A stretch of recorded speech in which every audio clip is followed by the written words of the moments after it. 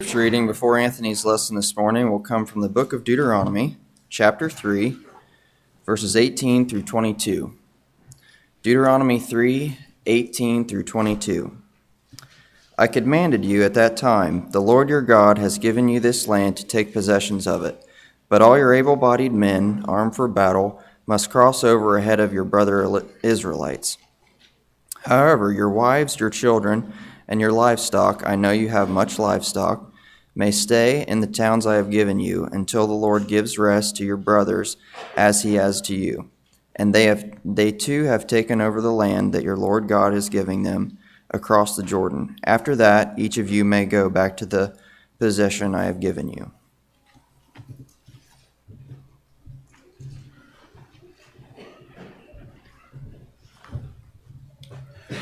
Thanks, Timmy. Good morning, church.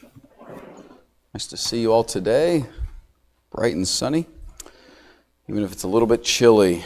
We're getting ready to get into a really exciting portion. If you are involved in the daily Bible reading that's happening here in the church, you're getting ready to have Deuteronomy explain a lot of the purpose of the Exodus to you. So Deuteronomy is about to really give you some insight and enrich you. It's a great time if you have not begun the scripture reading for the year and you're kind of feeling like, oh, it's March, almost April, maybe I'll try 2016. This is the perfect time to sign up. You can do it online, to get the texting if you want to get the reading to your cell phone, or to grab one of the readings, the schedule's back in the back, or you can get it on the internet on our website, because Deuteronomy will bring you right into the main story you need to get to keep moving with us. So this is the perfect time to jump on board. Deuteronomy really is a series of sermons preached by Moses in the plains of Moab just before Israel crosses in to the Promised Land.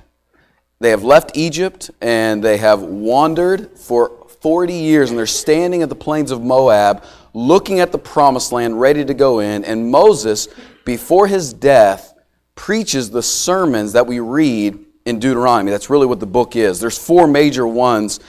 Basically, chapter 1 through chapter 4, verse 43 is the first section of sermons. Moses looking back on where they have been. Chapter 4, verse 44 through all the way till chapter 28. You think Matt and I preach long. Think about that one sermon right there. That's a whole sermon about law and how they should keep the law. Chapter 29 into chapter 30 is the promise of blessing to those that obey and the promise of curse to those that disobey. The third sermon, more like a Wednesday night invitation. And then the fourth section is really the final words of Moses, the blessing of Joshua, and the really dramatic finish to this book where Moses is standing looking at the Promised Land and God says, you're not going to enter. And he lets him see it. And he dies on the mountain looking at the Promised Land. I've never met a preacher jealous of Moses' ministry before. Walk around with a bunch of complaining church people and then die. What? But Moses was a shepherd, so I think he's more of an elder. They're getting ready to enter the land. That's what we're going to talk about today. Entering this land goes all the way back to what God promised Abraham. The threefold promise, remember in chapter 12, God promised Abraham, I'll make you a nation, I'll give you a land, and through your seed, all of the people of the earth shall be blessed. Land, nation, seed. These three promises. Abraham was God's re-entry point back into the world to begin his plan of redemption and final restoration of Genesis 1 and 2, Garden of Eden. Life with God without sin. That's God's entry point through Abraham. And what God does through Abraham is not only accomplish his plan of redemption, he also demonstrates how redemption really happens. This is where the Old Testament becomes not just an encyclopedia of history, but a bottomless well of teaching for you and me. You see, It's actually an accomplishment for you and I to learn the story of the Old Testament, to understand the history, to see the God of Abraham, Isaac, and Jacob work His plan through the nation of Israel. It's important for you to see and understand that history. But it's a greater objective for us to not only see the history, but the depth of the story. The depth of their story actually is our story.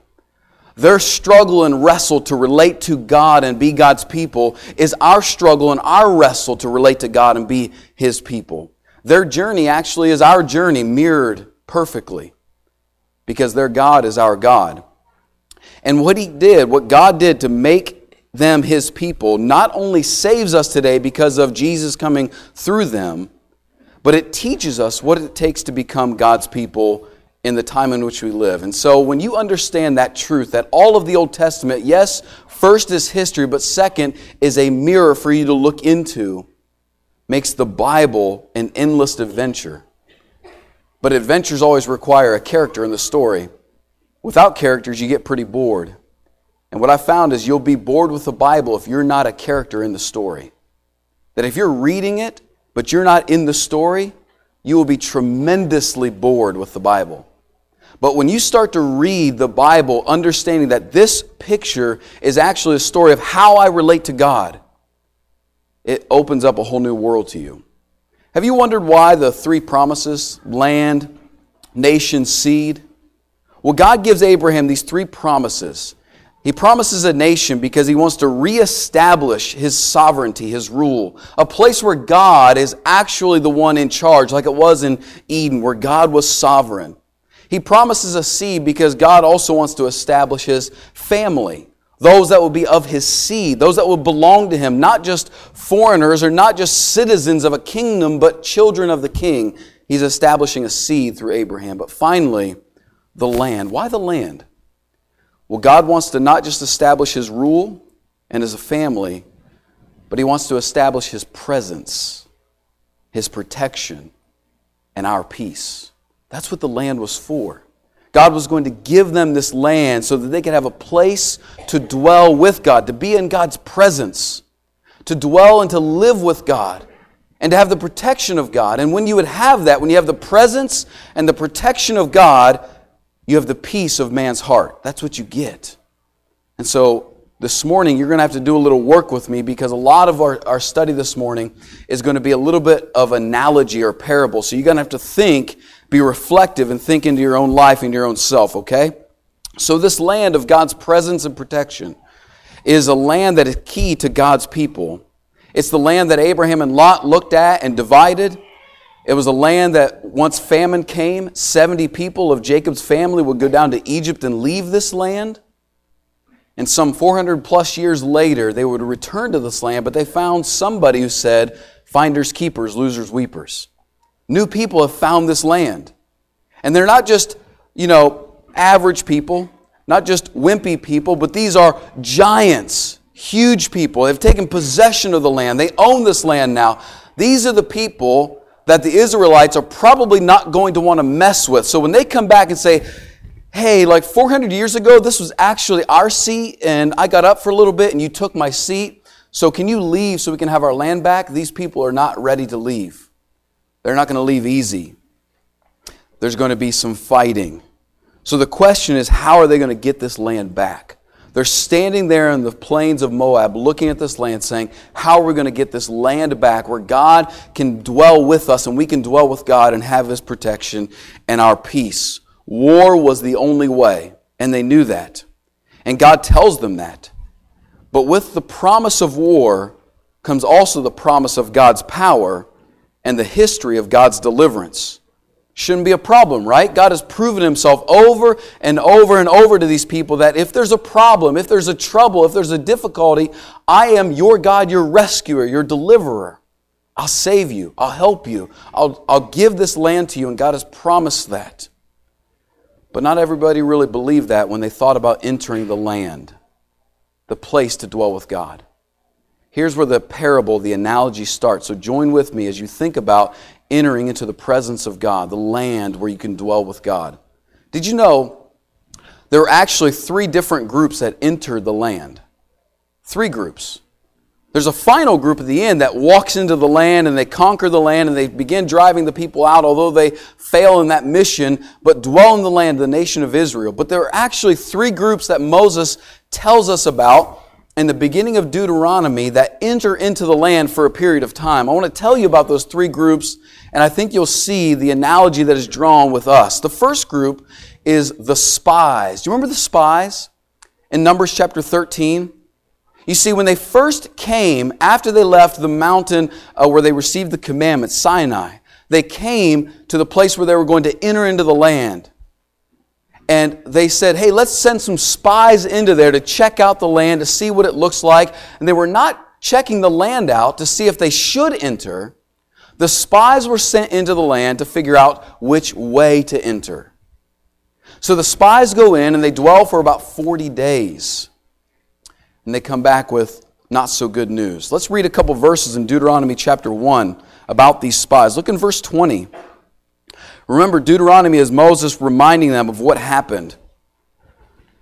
Starting at, let's do verse 19. Then we set out from Horeb, that's where Mount Sinai was, and went through all that great and terrifying wilderness that you saw on the way to the hill country of the Amorites, as the Lord our God commanded us. We came to Kadesh Barnea. And I said to you, you have come to the hill country of the Amorites, which the Lord our God is giving us. See, the Lord your God has set the land before you. Go up, take possession as the Lord, the God of your fathers, has told you. Do not be afraid, or do not fear, or be dismayed. Then all of you came near and said to me, let us send men before us, that they may explore the land for us, and bring us word again of the way by which we may go up. I just lost my spot. Which we go up into the cities in which we shall come. Verse 23, the things seemed good to me, and I took 12 men from you, 1 man from each tribe, and they turned and they went up into the hill country and came to the valley of Eshcol and spied it out. And they took in their hands some of the fruit of the land and brought it down to us and brought us word again and said, it is a good land that the Lord our God is giving us. Let's notice a couple things. First of all, what did these spies experience? They were sent into the land to see which way to go in. And notice for a second that they actually were in the land for a period of about 40 days. It's actually where you get the number of how many years they wandered for punishment later. They were in the land for 40 days. They were there, dwelling with the people, eating the fruit, tasting of the good pleasure of that land, checking out the sights. They were living in the land for 40 days. They were checking it out. And in the Numbers account, you see actually when they grabbed some of the grapes and the figs, they had to get a stick and stick it across the shoulder of 2 guys and put it over just to carry the cluster of grapes back to the nation of Israel. These men dwelt in the land. They enjoyed the life that was there. They ate of the fruit, and they were excited about the life that was available to them. They were there, enjoying everything the land had to offer. But notice what they said in verse 26. Moses says, yet you would not go up, but you rebelled against the command of the Lord your God. And you murmured in your tents and said, listen what they said, because the Lord hated us. He has brought us out of the land of Egypt to give us into the hand of the Amorites to destroy us. Where are we going up? Our brothers have made our hearts melt, disintegrate, saying the people are greater and taller than we. The cities are great and fortified up to heaven. Besides, we have seen the sons of Anakim there. This is kind of like a mythical giant story. You know, these are the guys that were the giants before the flood kind of thing. The Anakim is there. Notice what they say about God. God hates us. What they're saying is God is actually our enemy. They had no idea, did they? They think God is their enemy. They say God wants to destroy us. What God wants to do is punish us, actually eliminate us. So He's brought us into this land. He showed us the beautiful scenery and the fruit. They've enjoyed of it, but they just can't imagine it actually being their land. So they're convinced in their mind that God is their enemy and God wants to destroy them. And what happens to them is their heart. Now for the Hebrew, the heart is not just, the love emotion or the thing that sells a movie or a pop song. That's not the heart. The heart is the seat of man, where he makes the decisions, his will, how he chooses things. And they said their heart disintegrated. It melted because of this belief. Why would they do that? I think we get an idea because we not just see what they experienced, but who they were. You see, they were spies in the land. They were there to spy. They were supposed to be for the Lord. The word spy, has this connotation that you belong somewhere, but you don't belong where you are. You're checking things out. They were in the land as a spy. They were supposed to be on the Lord's side, spying out the land for the Lord and His people to come into the land. But I think if you go and look at what Stephen had to say about these people in Acts chapter 7, Stephen reflected accurately about who they really were. When he was telling his sermon, really recounting the history of the Israelite people and their journey, in chapter 7, verse 39, Stephen says that those people, in their hearts, were already back in Egypt. You see, they were supposed to be a spy for the Lord in the land, but I believe they were a spy because they were foreigners in that land. Where did they belong? Where were their hearts? Their hearts were still in Egypt. They were a foreigner not because they were Israelites in the land ready to take it. They were a foreigner because they didn't really belong to God. You see, they tasted of the fruit. They enjoyed the scenery. They lived life in the land, but their heart never belonged to God. Do you see why they were spies? And do you see how dangerous this can be for us? You can be a spy in the land of God. Meaning you can taste of the fruit, you can enjoy the blessing, you can enjoy the scenery, you can dwell amongst the land and live amongst the people. But if your heart is still back in Egypt, you're nothing but a foreigner in the land of God, in the presence of God. Even though they experienced all of this, they were on a mission, but their heart was far away. These men were not for God because they had no faith that God was actually for them, despite all that God had done. Listen to verse 30. The Lord your God who goes before you, this is after they're afraid to go up. The Lord your God who goes before you will Himself fight for you, just as He did for you in Egypt. Now look in verse 32. Yet in spite of this word, you did not believe the Lord your God.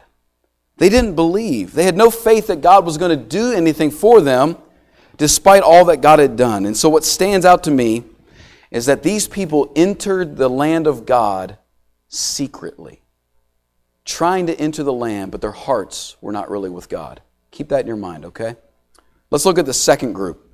Chapter 1, verse 41. So the punishment for these people, Moses says, hey, listen, because you had no faith in God, what God has said is that you're not going to enter the land. You'll actually wander 1 year for every day that you were in the land. And the people of disbelief, the unfaithful, those that do not trust God, must die. So you will wander. Now look what happens when they hear this. Verse 41 says, Then you answered me, we have sinned against the Lord. We ourselves will go up and fight, just as the Lord our God commanded us. And every one of you fastened on his weapons of war and thought it easy to go up into the hill country. And the Lord said to me, Say to them, Do not go up and fight, for I am not in your midst, lest you be defeated by your enemies. So I spoke to you, and you would not listen, but you rebelled against the command of the Lord, and presumptuously went into the hill country. Then the Amorites who lived in that hill country came out against you and chased you as bees do, and beat you down. You think we invented that phrase? God invented that phrase, beat you down.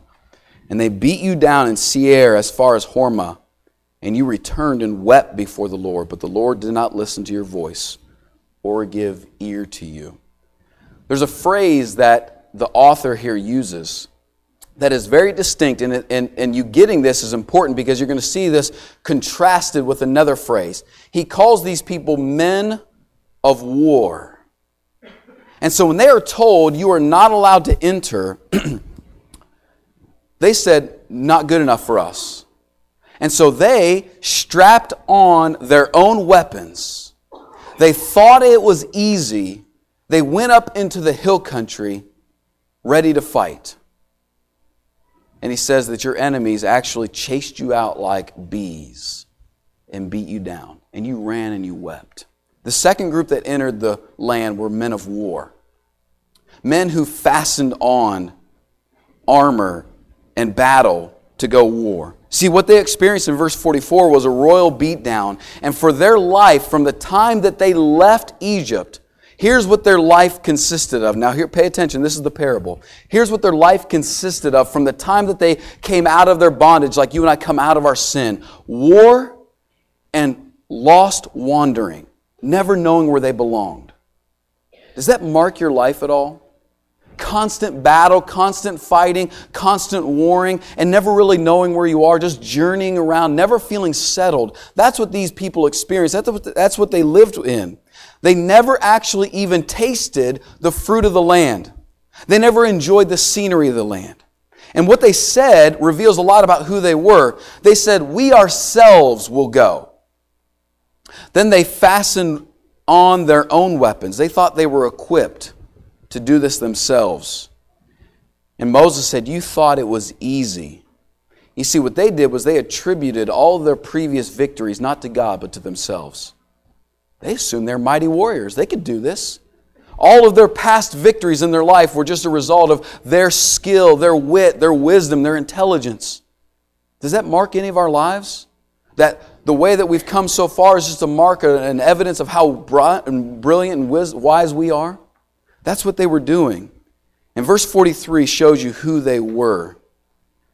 They would not listen. They were rebellious, disobedient. And the Bible says they presumptuously went in. Now that word presumption is kind of interesting. You know, we've got a lot of English understanding that's attached to the word presumption.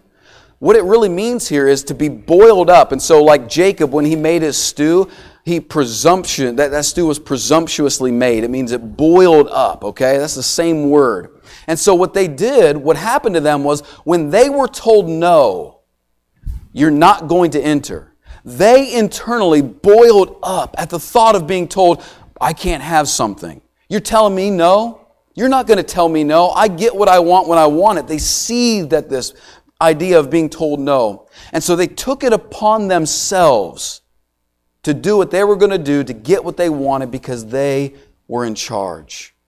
These men would not be told no to anything. They were so self-involved that they could only see things their way on their time. And that makes you a man of war, always fighting. When it has to be your way, on your time, the way that you think, the way that all things should come together, that makes us people of war constantly. And so when God said, you are not going to enter into this land right now, they seethed from within because He said, you are not going to tell me no, God. I'm going to have what I want when I want it. They strapped on their weapons. They went in, thought it was easy, and said, I'm going to do what I want to do. And they battled. And for the rest of their journey, they're going to wander in the wilderness and they will die. What stands out to me is that these men didn't enter secretively. They entered presumptuously. And they didn't stay. Let's notice the third group. Chapter 3, what Timmy was reading for us, verse 18. And I commanded you at that time, saying, the Lord your God has given you this land to possess, all your men of valor. Do you notice the distinction there? Group 2 was called men of war. And he says, you are called men of valor. You're the ones who are going to enter in. Valor is kind of a strange word in Hebrew. In one sense, it means like to withdraw from, to take off. It's kind of interesting. The other sense is a person who is fully equipped, fully ready, a person who is prepared, completely distinct and different from the man of war. These guys are armed, they're ready, they're mentally prepared. Going into this battle is something they are ready to do. And here's where the writer becomes an artist with his words, because what he's doing is showing you the men of war. What he said about them is they fastened their own weapons on their own hip. The men of valor were equipped. They were ready. And it probably had little to do with the sword that was on their hip and much more to do with the mind and the heart that was within them. Israel now is finally ready to enter the land because the men of valor are there 40 years later. journeying in the wilderness, that 40-year march that Moses led them on all throughout that journey, was to prepare God's people to finally enter the land the right way. And that's key. Entering the land, the place where God dwells, has to be done the right way. And so this wilderness journey was a journey of death. It was a death march for these people. Something had to die out of the nation of Israel for them to be able to enter in. And the first thing that had to die was their disbelief in God. You see in chapter 1, verse 34, if you go back and look there, it says, "The Lord heard your words and was angered, and He swore, not one of these men of this evil generation shall see the good land that I swore to give to your fathers." These disbelieving people would not enter. And so God said those that doubted Him, those that didn't know who He was, had to die. Disbelief in the goodness and the graciousness and the ability of God has to die in us before we'll ever enter the land. When we still doubt God and His goodness towards us and His ability for us, when you doubt that, you will always be wandering around the land, the presence of God, secretively. You'll always be still hoping in, why were they hoping in Egypt? Do you ever wonder that? Because Egypt was the world power. It was the biggest nation in the world.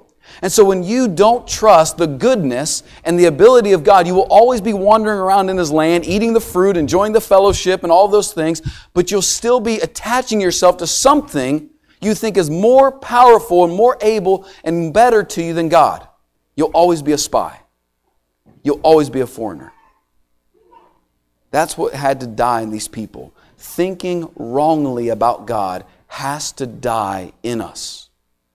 The second thing that has to die is disobedience. In chapter 2, look at this, verse 14. "And the time from our leaving Kadesh Barnea until we crossed the brook of Zered was 38 years. Until the entire generation," listen carefully to this, "that is, the men of war had perished from the camp, as the Lord had sworn to them. For indeed, the hand of the Lord was against them to destroy them from the camp until they had perished. So as soon as the men of war, all the men of war have perished, and were dead from among the people, the Lord said to me, today you are to cross the border of Moab at Ar." Do you see that? As soon as all of the men of war from the nation of Israel died, God said, now it's time to enter into the land. The second thing that has to die is the disobedience in us that comes from a full trust in self and a lack of trust in God. You see, that's where disobedience always comes from. If I am at my job and my boss says, hey, I would like you to do this thing, but I think I should do something different, or I think I'm smarter than my boss, that's what produces disobedience. Have you ever got to the bottom of that? Disobedience at its root is a form of self-trust. I know better. What makes children disobey? What makes spouses disobey? What makes people disobey? Is deep within them they still have a belief that they know better than the person that is telling what to do. And when the nation of Israel was told, you shall not go in, these people thought they knew better. And what had to die in them was this disobedience. Doubt of God's goodness and trust in ourselves has to die on this journey. And God did that for them. Read Deuteronomy chapter 8 sometime, and you'll see the exact reason why God made them wander for 40 years. He tells them, I did this to humble you and to teach you to trust me. 40 years, their clothes never wore out. Their shoes never wore out. God says you can trust me. So why is all this important? Let me give you this and we'll be done. The way you enter the land of God matters. Because the way that you come in determines how you dwell in the land. If you come in as a spy, doubting God's goodness, doubting His ability, but you're there eating the fruit, enjoying the scene. For us, it might be enjoying the spiritual experience of church and the fellowship of Christianity and the good morals. Maybe you're enjoying that, but your heart is still somewhere else. You'll never feel like you belong. You'll never trust that you should be here. And you'll always have this hint of anticipation that God probably doesn't like you and is probably ready to destroy you. It's exactly what the spies felt. Maybe you come in as a man of war, a person of war. Your life will constantly be marked by fighting. You'll never stop fighting. You'll never experience the rest, the Sabbath that God wants you to experience in the land. And you'll always see people as enemies. You see, if the Israelites would have conquered the land by their power, by their war, for the rest of their dwelling, they would have always had a sword in their hand ready to fight. And when you enter into God's land as a man of war, you'll always be fighting. But if you come in as a man of valor, able to rest, able to trust, able to obey because you know who God is and what God can do, and you'll enter into this land not by your power but by God's, you'll finally have what God wants for you. See, the question is not which one of these are you? Spy, man of war, man of valor. The question is not which one. The better question is, where are you? Because the three groups are not three distinct groups, but three stages we take in our journey. Where we don't really know who God is. Is He trustworthy? Can we trust Him? And then we learn, yes, okay, the land is something we should have. We want to be in that land, but we're not sure who God is, but we want the land, and so we're going to take it up on our own terms, by our own power. But finally, after the 38 years of journeying with God, hopefully He's killing off in us a distrust in Him and a complete trust in ourselves. So that we learn by His goodness and His ability to trust Him when we enter into that land. You know, one of the saddest verses in Deuteronomy is chapter 1, verse 2, where it says from Horeb to Kadesh Barnea to enter into the land. Do you know how long? 11 days. They were 11 days away from the land when they left Mount Sinai. But it took them 38 more years. You know what it reminds me of? When Jesus said, unless you be converted, become like a little child, you will not enter the kingdom of heaven. It's funny, right? I see all these babies. I heard a few of them, like maybe Sadie back there giggling a little bit or something. I'm like, you're so close. Like, just hang right there, right? The kingdom is this close to you. But then we have to go out and journey, don't we? We have to learn that God is actually good and He's gracious and He's able to save us. Then we have to journey and go through a few battles, take some lumps, take some beat downs like the men of war did to learn that not by my strength and by my power.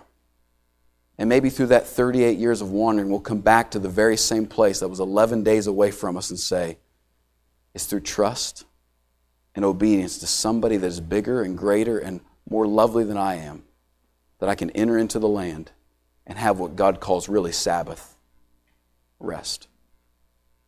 Boy, we'd love to see you enter the land, be in the presence of God. If we can help, you can come as we stand and sing.